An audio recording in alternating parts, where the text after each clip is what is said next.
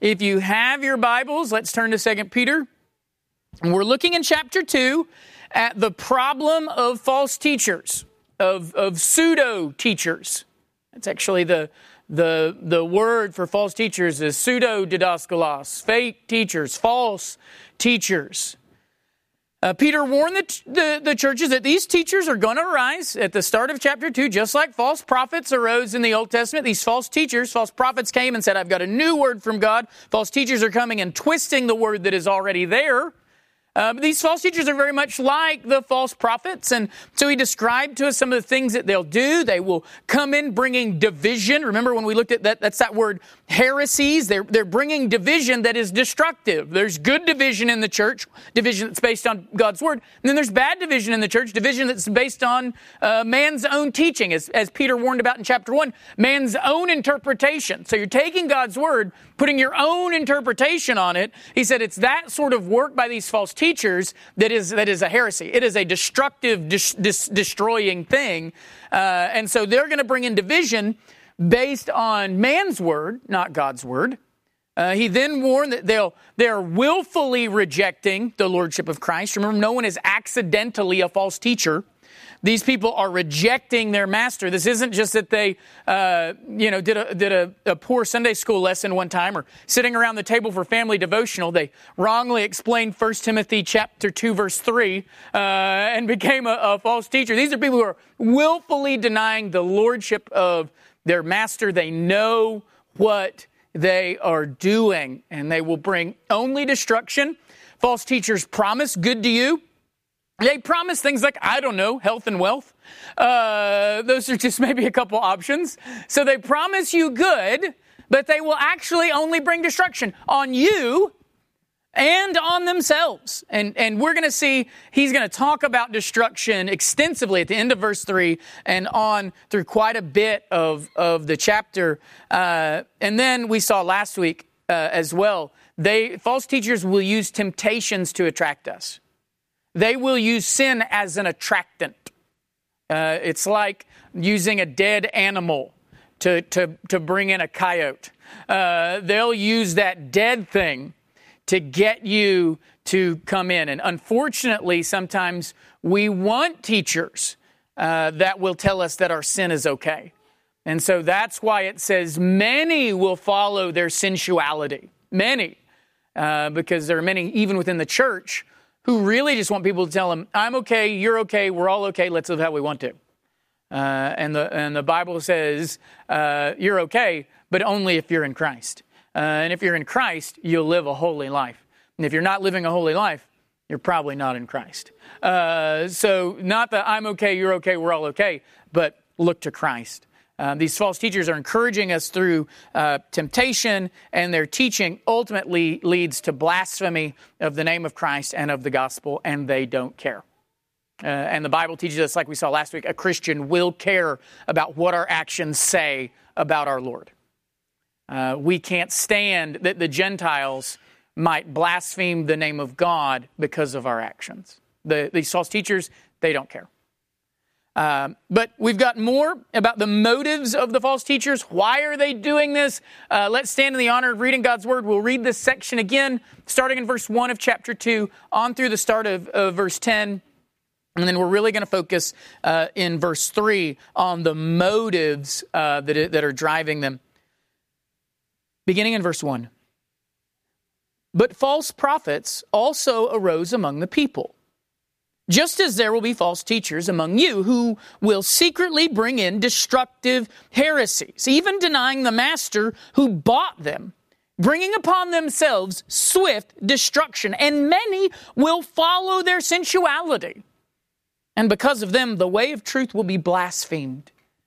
And in their greed, they will exploit you with false words. Their condemnation from long ago is not idle, and their destruction is not asleep. For if God did not spare angels when they sinned, but cast them into hell and committed them to chains of gloomy darkness to be kept until the judgment, and if he did not spare the ancient world, but preserved Noah, a herald of righteousness, with 7 others, when he brought a flood upon the world of the ungodly, If by turning the cities of Sodom and Gomorrah to ashes, he condemned them to extinction, making them an example of what's going to happen to the ungodly, and if he rescued righteous Lot, greatly distressed by the sensual conduct of the wicked, for as the righteous man lived among them day after day, he was tormenting his righteous soul over their lawless deeds that he saw and heard, then the Lord knows how to rescue the godly from trials and to keep the unrighteous under punishment until the day of judgment, and especially those who indulge in the lust of defiling passion and despise authority. Let's pray. Father, we know that you know how to protect your people, how to keep them, how to rescue them, and we know you know how to keep the ungodly until judgment. And so, Father, as condemnation comes to false teachers and those who follow them, we pray, Father, that we would not be kept up in your just judgment on the unrighteous, but that we would be rescued by you, even from these trials. Father, may your word today, as Zachary prayed just a minute ago, may your word be what keeps us from sin. May it be the shield that enables us to extinguish every fiery dart that the devil and his people will cast against your church. It's in Christ's name we pray. Amen. And that's how we're going to end today. We'll get there on how to protect ourselves from false teachers. That's how we're going to end. Some of you are like, that was really fast. We're going to see here, we're starting out now in verse 3. We get a little bit of the motivation of these false teachers. So the problem of false teachers is one that is this church is going to face. And why are these false teachers doing what they're doing? They're causing divisions. They're going toward destruction. They're denying their master. They're leading people to sensuality. But why? And here we get a little insight into their motivation. It says here that they are driven by greed. These false teachers are ultimately driven by greed. He says, and in their greed, they will exploit you with false words. These false teachers, they want more. And what's funny, that's what the word greed means there. That word greed is a combination of the word more and have. They want to have more. And so because of their desire to have more, because their desire for the things of the world is insatiable. Another way you could translate that insatiableness. They want to have more things. And so it is that greed that is driving. In fact, most of the time in the ESV, this word is translated covetousness. In their covetousness, in their desire to have, to want, to get, they will do whatever they have to do. This is the opposite of contentment here. These false teachers are, if you've got godliness with contentment is great gain, these people see great gain from sensuality with covetousness. These people think sensuality with covetousness is great gain, and they're going to find out that it's actually going to bring only great destruction. The Christian knows that godliness with contentment is great gain. These false teachers are not content. They have to have more. That's one of the things that drives their desire. So Christian, one thing for us, look, this is a temptation for every person. Temptation that Scripture warns us about. I've got to have more. And if that's what drives you, if that's your desire, then that's going to shape what you do. Just like these false teachers are shaped by a wanting of more, they do whatever they have to do to get more, even denying their master. Even twisting the word of God. And it is birthed out of a covetousness, out of a greed, out of an insatiable desire to have more things of this world. These false teachers understand that false teaching is big business. The Bible actually warns multiple times about using the role of teacher as a way to get wealth. The Bible warns us, don't use the role of teacher as a way to gain great wealth, which shows us that none of these false teachers were Baptists, right? But don't use false, and we talked about that. Well, we won't go back to that. But 1 Timothy chapter 6 talks about false teachers who stray from God's word because they love controversy and fights, but they don't just love controversies and fights. They love controversies and fights because controversies and fights make them money. So when you look, 1 Timothy chapter 6, verse 5. And constant friction among people who are depraved in mind and of the truth, imagining that godliness is a means of gain.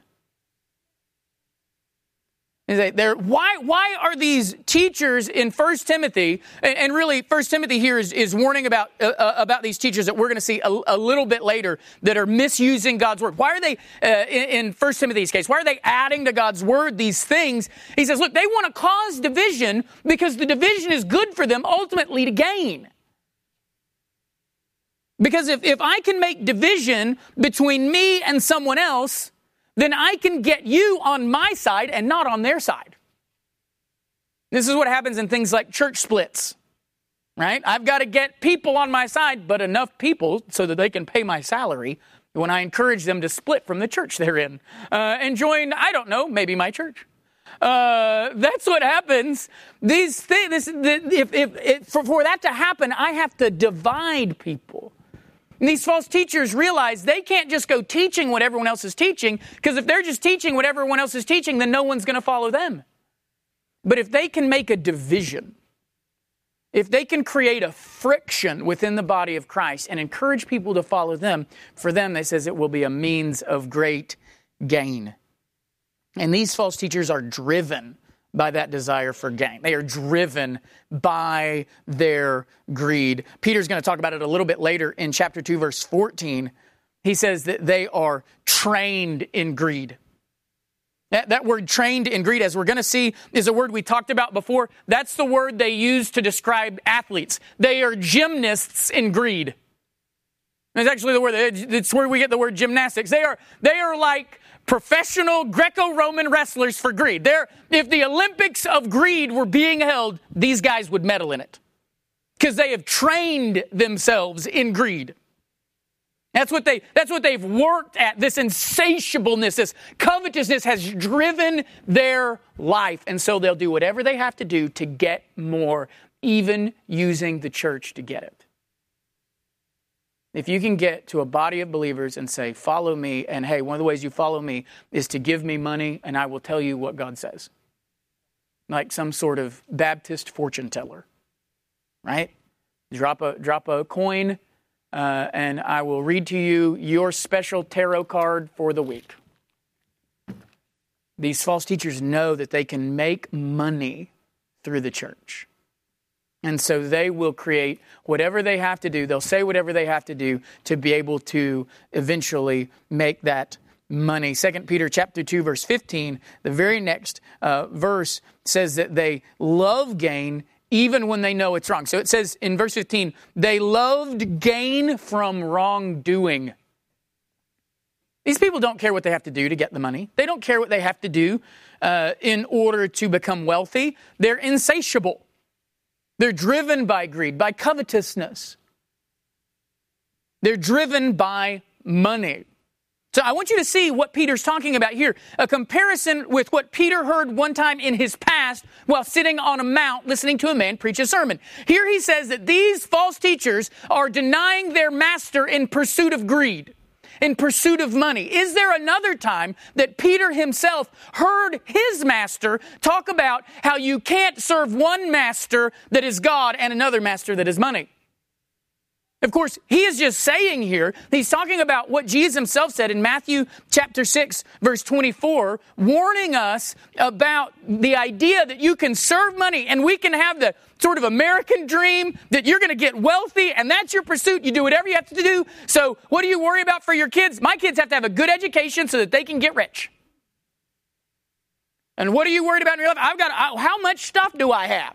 And I have less stuff than those people, and so my life can't be as good, and I'm going to do whatever I have to do to get more stuff. Listen, and parents, let me warn you, your kids hear that. You know how I know that? Because I used to do scholarship help for kids, and I would ask them what they want to be, and the only thing they wanted to be was whatever made the most money. He's like, why would you want to, I want to be a doctor. Did you do good in biology? Ugh, no, I'm not a science person. What are you? I'm a money person. And I go, have you thought about going into false teaching? That's what I would often say, because if you're wanting to make the money, not need any knowledge. But I would hear that from kids, and that's all that they cared about. And I go, well, where did they get that? They got that from the world. And they got that from a world that is sometimes driven by having. And because there is a temptation even for the people of God to be driven by, my life is all about getting more. So let that be a warning to us here. And we know Christ warns in Matthew chapter 6, verse 24. He says, look, no one can serve two masters. For either he will hate the one and love the other, or what? He'll be devoted to the one and despise the other. And then what does he say? You cannot serve God, and of all things, what does he say? Money. And what do we have here going on in 2 Peter? You have these false teachers who are in fact denying their master. One of their masters that they claim to have in pursuit of that which is their real master, money. They're proving Christ right. You can't serve God and money. And these false teachers say, that's exactly right. Give me money. Because they are denying that master. They are despising him. They are hating him and pursuing the master that they really love, which is greed, which is having more. So false teachers are driven ultimately by a desire to get, to have, to gain. They're driven by a worldliness, not a godliness. They think they can fake godliness and get worldliness. False teachers also don't actually care for the people. So we see in their motivation, what do they care about? They care about greed, they care about stuff, but they don't care about the people. It says that in their greed, they will what? They will exploit you with false words. If you remember what Peter said to the shepherds in 1 Peter chapter 5, that pastors are to shepherd the flock of God. That our job is to take care of God's flock. That is Hebrews chapter 13 verse 17 says that the church is to obey their leaders and to submit to them. Why? Because what are the leaders supposed to be doing? What are the elders supposed to be doing? What is their singular job in why do they preach God's word? Why do they counsel God's word? Why do they do those things? What are they doing for the church? They are keeping watch over your souls. That's what they're supposed to be doing. That's what Zach and I are supposed to be doing. We're not supposed to be looking at our bank accounts. We're not supposed to be looking at, what influence I have with this group or these people or whatever. Our job is to care for you, to give our lives up in caring for you. Whatever we have to do. That's not what these false teachers were doing. These false teachers are exploiting the people. They're taking advantage of them. Now, recognize, what's ironic about that? Is that often false teachers today are the ones that say they're only teaching these things because they care about people. Right? We need to care. You got to love people. And they will twist God's word and say that they're doing it because they love the person they're twisting God's word to. Whether it's a false teacher that is saying that this sin that the Bible says is sin, say homosexuality or whatever, that's a very popular one, that's not a sin anymore. Why? Because we need to love people. And the Bible actually says if you're twisting God's word, you don't love people, you're actually twisting it because you're wanting to exploit these people. Because if you can say that this isn't a sin, and this church over here that's reading God's word is saying it is, then these people can go, hey, let's just leave this church and still get our God fix at this one. And you haven't said those things because you really care about the people. You've said those things. These false teachers say these things because they want to exploit the people. That word exploit in the Greek is a crazy word. It's the word they would use for the buying and selling of goods. It's like they're wanting to use people like trading cards or like goods. They're wanting to take advantage of you. They're wanting to treat you like a commodity, not like a person. And I tell you, churches, this is why it's dangerous for churches to do things like, I'm about to get all up in something. This is why it's dangerous for Baptist churches to focus so much on the number of people that are in their particular service and to be so minded on the number of people. Because what is that turning people into? It's turning people into figures, into numbers. And so you will have in the Baptist Messenger sometimes an article showing all the people that go to this church. And look how big this church is and how many people it's got. And this church has this many people and this church has that many people. And you know what those are? Numbers. They're just numbers. They're not a sign of health in any way. If you're not sure of that, go down and go to Houston and Joel's got a huge church for you. But what is it doing? It's doing a natural thing that we have, which is to turn people into commodities, into numbers. And churches will sometimes see their health in the buying and selling of individuals. We have more people here, we must be healthier. And we don't realize that the people we got left the place where they were for a very unhealthy reason and brought their cancer over here to us. We're just happy that we got more folks. And it's like, people, they're the spiritual equivalent of the coronavirus right now. And that's probably all I'm ever going to preach on the coronavirus. Because it is easy to make this not about actually helping souls. To make this not about laying down our lives for one another, about walking into here and going, how many people do we have? Oh, okay, we're all right. Because in my mind, I want us to have this many people in here. And if we've got that many people, then everything must be okay. And not understanding the ebb and flow of the spiritual life that each of us are going through. The spiritual fight that our brothers and sisters are waging. When we turn them into just numbers or just bodies in a seat that we wave at and then leave.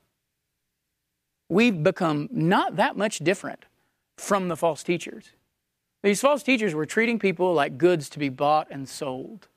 Now, you may not be buying and selling other people, but you can be guilty of treating them that exact same way. These false teachers are exploiting people. They are taking advantage of people. Jude will tell us in Jude verse 12, these shepherds are feeding themselves. They are eating on the sheep. They are shepherds that imagine a shepherd going out, he's got his sack of food over his shoulder, he walks out into the field and you're with him and you're like, the sheep all gather up around him and are we going to feed the sheep now? And he lays it down, he's like, no, this is my lunch. And he just sits there and starts eating and the sheep are like, what about us? And he's like, I ain't got time for you. I've got to feed myself. That's what these false teachers do. They don't care about feeding the people. They care about gain for themselves.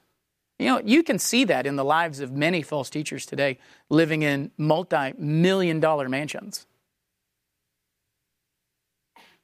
And saying, look at God's blessing on my life. When really all that it is look at me and how I've fed off the sheep. So that's what these false teachers were doing. They were using the flock for their gain when a shepherd is actually supposed to lay down his life for the flock. But it's not surprising that these false teachers don't care about people. It's not surprising that they are pursuing these things. These false teachers don't even care about God. They don't care about God's word specifically, and that's what we see at the end of this sentence. We're going to see that false teachers reshape God's word. They reshape the word of God. It says that they will exploit you what? With false words. So in their greed, so they're driven by greed. What are they going to do? In their greed, they're going to take advantage of you. They're going to trick you, exploit you. How are they going to do it? With false words. Now that word there, false, is the Greek word plastos. Now, what word in English do you think comes from that same Greek word? Let me say it again. Plastos. Any ideas? That's right, Linda. Linda gets 5 spirit points. That's right. Though it's where we get the word plastic. It's the idea of something that is moldable or flexible. Just that's why they called it plastic, because it was something you could mold or shape. And so often in your Bibles it will be translated that way. Something was molded, something was shaped. For example, in 1 Timothy chapter 2 verse 13, at the creation of Adam, it says Adam was formed first, then Eve. That word formed is that same Greek word. He was shaped, he was molded first.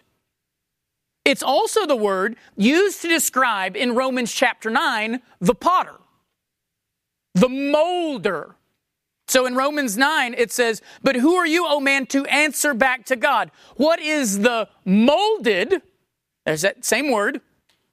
What is the molded going to say to its molder? So they're all built off that same root. The one who is being formed, the one who is being shaped. How can the thing being shaped say to its shaper, "Why have you made me like this?"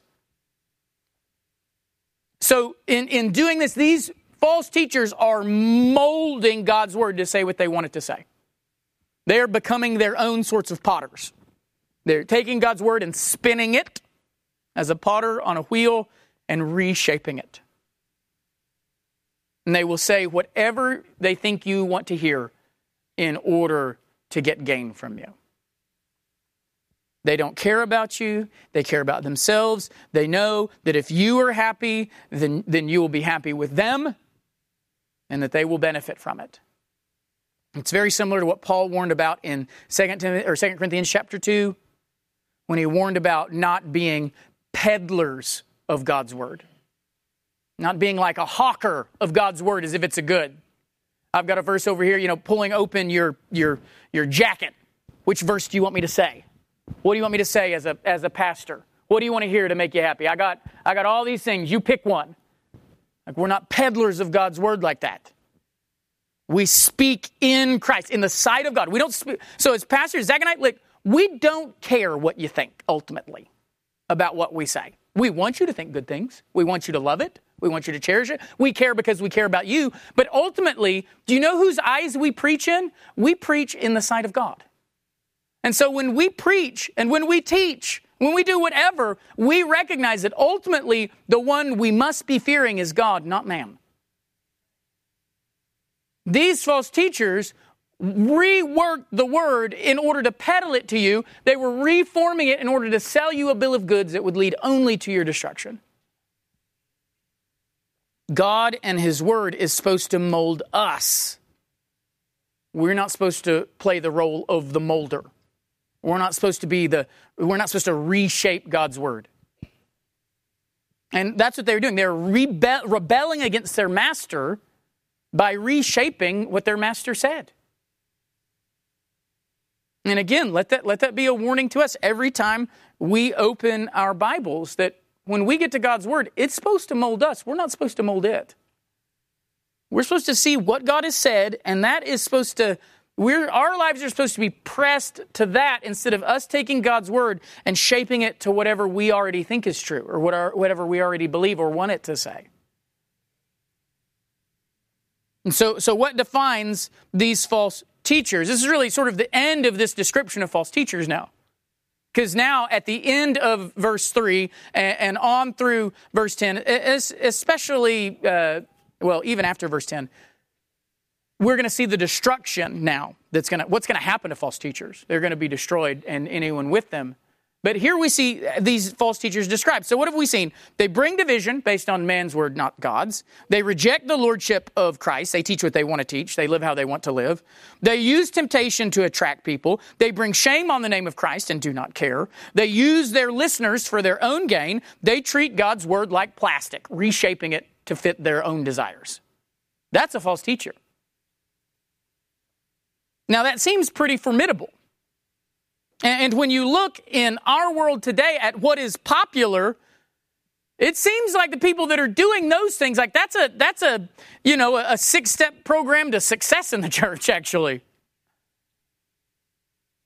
And throughout church history, there have always been those who know that if they teach people they can live any way they want to, that if they teach people that they will be popular and that often means that they will be rich.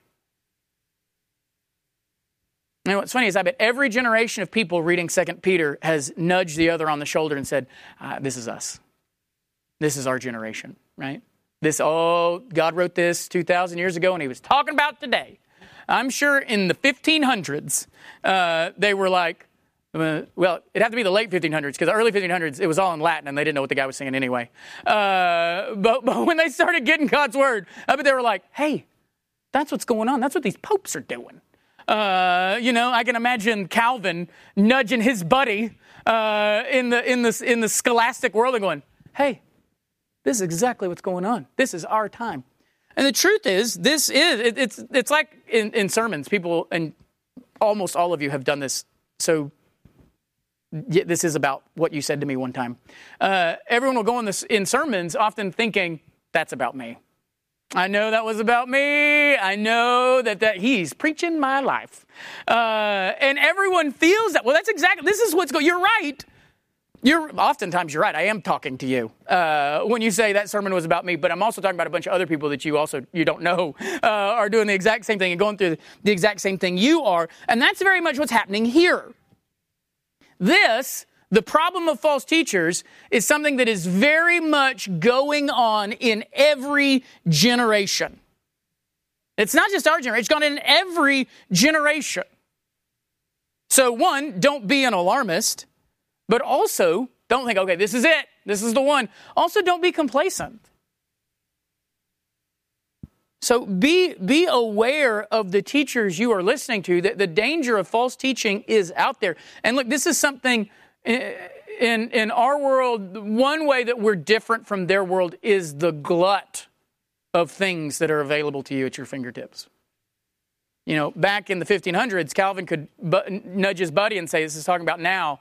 But for someone to hear a false teacher, that false teacher would either have to walk into town, right? Or those people would have to walk out of town. Here, you just have to pull out your phone, right? You just have to say, you know what, I've always wanted to know about sanctification. What does sanctification even mean? And the worst thing you can do is type that into Google, right? The worst thing you can do. The first thing you should do is ask your pastor. Ask your pastors, what is this? Show me these verses. Help me find these verses. But don't be complacent. As 1 John chapter 4, verse 1 says, test the spirits. Test the spirits of anything that you're listening to. Make sure that they match up with God's word. And I say, ask your pastor about any teacher you want to listen to or any book. Because what Zach and I are probably going to tell you, the thing you need to do first off is read more Bible. I mean, that's going to be the first thing we're going to tell you. When you're like, well, who should I read? We'll go John, Peter, maybe. Add a little Moses in there. That needs to be your foundation. But if you're wanting to hear good things from that's why we're here getting sermons and listening to them. If you want to hear good things as well, if you want to hear other people that are saying godly things, if you want to be exhorted to godliness by other people that are pointing you to God's word, talk to your pastors about any book that you want to listen to or any person you've heard on the radio and you want to go, hey, is this person okay? Is this book all right? What's going on here? Because we can help shepherd you in that and warn you about, okay, well, you got to be careful about this, or this guy's popular for the wrong reasons. Because, look, you can hear 100 sermons by a guy and think they're great. It's the 101st that really throws you for a loop. And so just be careful. I say that because Zach and I know we worry about all the stuff, all the teachers that are out there, and that many times it is easier just to Google. It is easier just to go to Mardell's and find a book, or to Lifeway and find a book. And it would actually be better for you to talk to your pastors and let us make sure that the book that you get is going to be a good one. And if you talk to your pastors, actually, like I said, the first thing we're going to do is say, all right, we don't want to pawn you off on a book. So if you want to know about sanctification, let's sit down together and read what the Bible says about it. Let's show you what God's word says. You don't need a book to tell you about that. We can walk you through God's word, and then we can build upon that later. So the truth is, many of the most popular people out there on the internet and on the radio, many of them have problems. And if you're not aware of that and you're just listening or you're just reading, even with the best intentions, it can be not for your good, but for your ill. And so things like this, we should be concerned. Okay, so let's talk about how do you, so if this is who false teachers are, and this is what they're going to be, and he's about to shift into the question of their destruction, how do you protect yourself against false teachers? How do you protect yourself against this everywhere danger? And one is, first, don't be a false teacher yourself. All right, let's just make it personal here to begin with. These false teachers came from within the church. Maybe they were once in the same position you are now, listening to a shepherd, and then decided, you know what? I think I want to be one of those. I think I want to teach, and I want to teach this. And so how can you guard against being a false teacher? Look at all the things we said false teachers do, and don't do those things. Right? So don't abuse God's word. Don't go beyond what the word says. Don't stop short of it. Guard your heart against things like a love for money. Make sure that you're living in, that the Lord is your master in every aspect of your life. In your Bible reading, let the Bible mold you. Make sure you're not molding it. All of those are small. Someone doesn't just wake up one day and go, I think I'd like to be a false teacher today. And then go, well, what are the 6 steps to being a false teacher? Okay, I've got to start denying my master.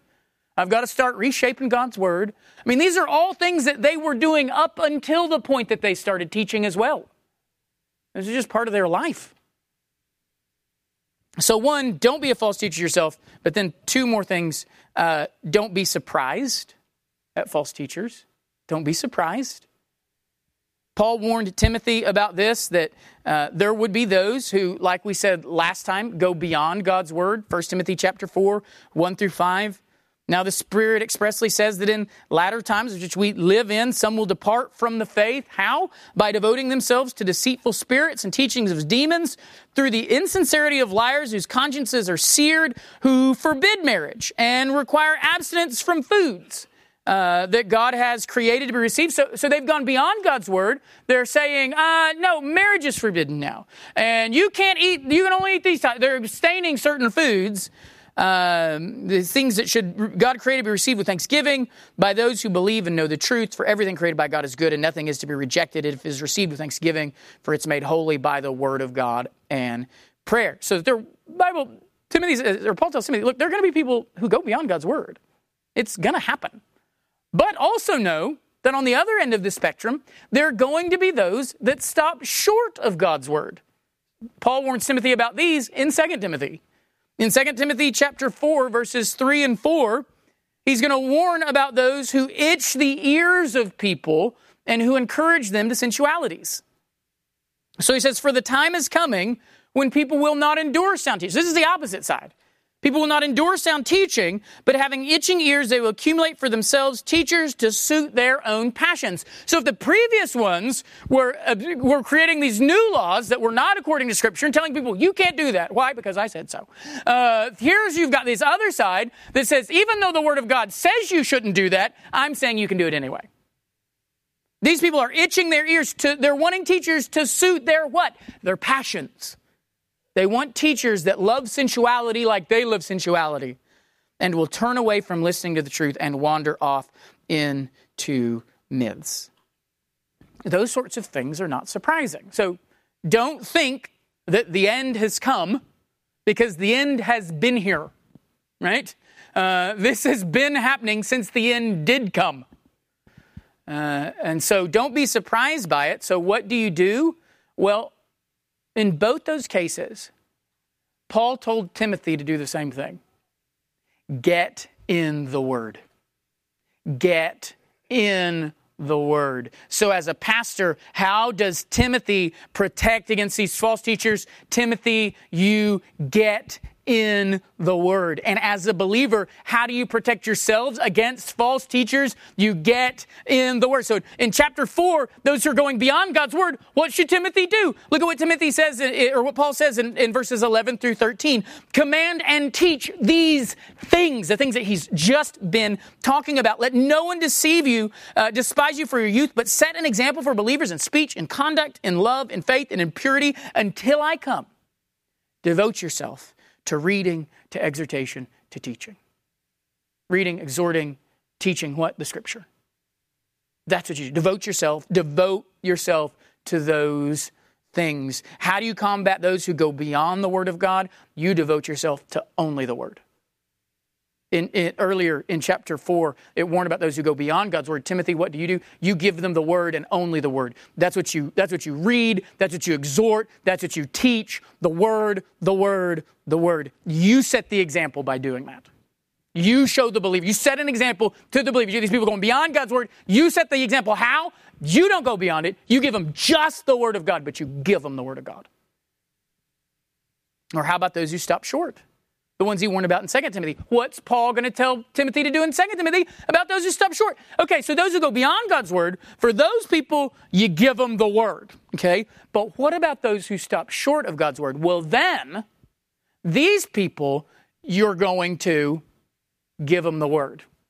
Same thing. Look at what he says in chapter 4, verses 1 and 2. This is the start of that section that we looked at, those itching ears. What should Timothy do, recognizing that people are going to want sensuality, that they're going to want to heap up those types of teachers? He says, I charge you in the presence of God and of Jesus Christ, of Christ Jesus, who is to judge the living and the dead. Very similar to what Peter's going to warn about. And by his appearing and his kingdom, what do? Preach the word. Be ready in season and out of season. Reprove, rebuke, and exhort with complete what? Patience and complete teaching. What do you do if people want their ears tickled? You give them the word. You don't tickle their ears, you give them the word. Even though they will want you to tickle their ears, you don't. You come at them with complete patience, but also complete teaching. Teaching them what? The word. Preaching the word. Giving them the word. False teachers are always best combated with God's word. In fact, they can only be combated with God's word. To move outside of God's word is to fight the battle in their arena instead of God's. It is for you to think that God's word is as ineffective as they think it is. And that's not just true for pastors, that's true for you as well. The more you are in God's word, and this is why normally the discussion of who should I read and what should I read and all this, that normally happens when someone is new to the faith or they're going through a period where they're very excited about God. They want to read everything. Everything. And so that's why we tell them, you want to read everything? Read the main thing. Get in God's word. Start soaking that up, because that will also help protect you when a false teacher comes in and says something different from God's word. You'll know enough of God's word to know, that's not right. What I've just heard, that's not correct, right? Because I know I've read something different in Scripture. The more you are in God's word, the more you will know if people are molding it and shaping it to what they want to say rather than what it does say. To know when someone is offering you a teaching that is false, you have to be intimately familiar with the real thing. It's like that great example of how they teach people to distinguish counterfeit bills, right? We've all heard this story probably. How do they train, Treasury officials to distinguish counterfeit bills? They don't show them the counterfeits, do they? They show them over and over the real thing. They handle real money over and over and over till they can recognize the thing that's not real.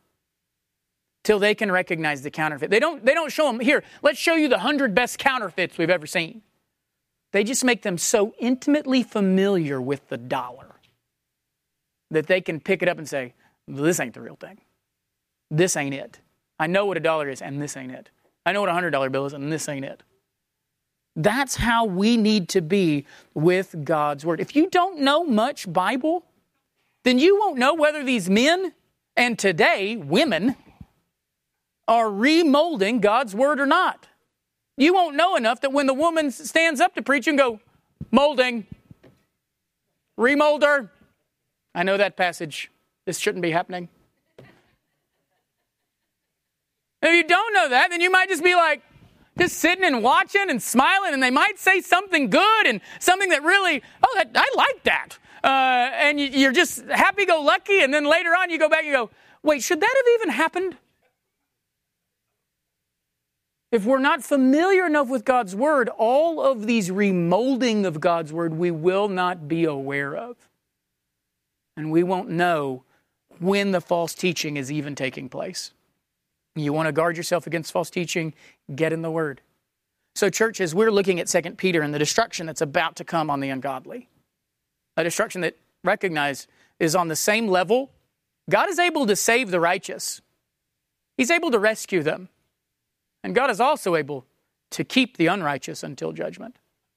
If we're wanting to make sure that we're not on the pseudo-teacher side, if we're not on the false teacher side, if we want to make sure that we are being molded by God's Word and not the molder, you need to get in God's Word. You need to get in God's Word, and you need to be saying, God, protect me against so many of these traits that could so easily creep into my life. Desire for money, a desire to control my own life, want to be my own master, want God's Word to say what I want it to say, wanting to use people for my own good. Those are all common temptations that, if left unchecked, will result in a destructive outcome on your life. How do you protect against those things? Get in the Word. Getting in the Word is the thing that will protect you from all of those temptations, that will guard you from the false teachers out there and the false teachers in your own heart. Let's pray.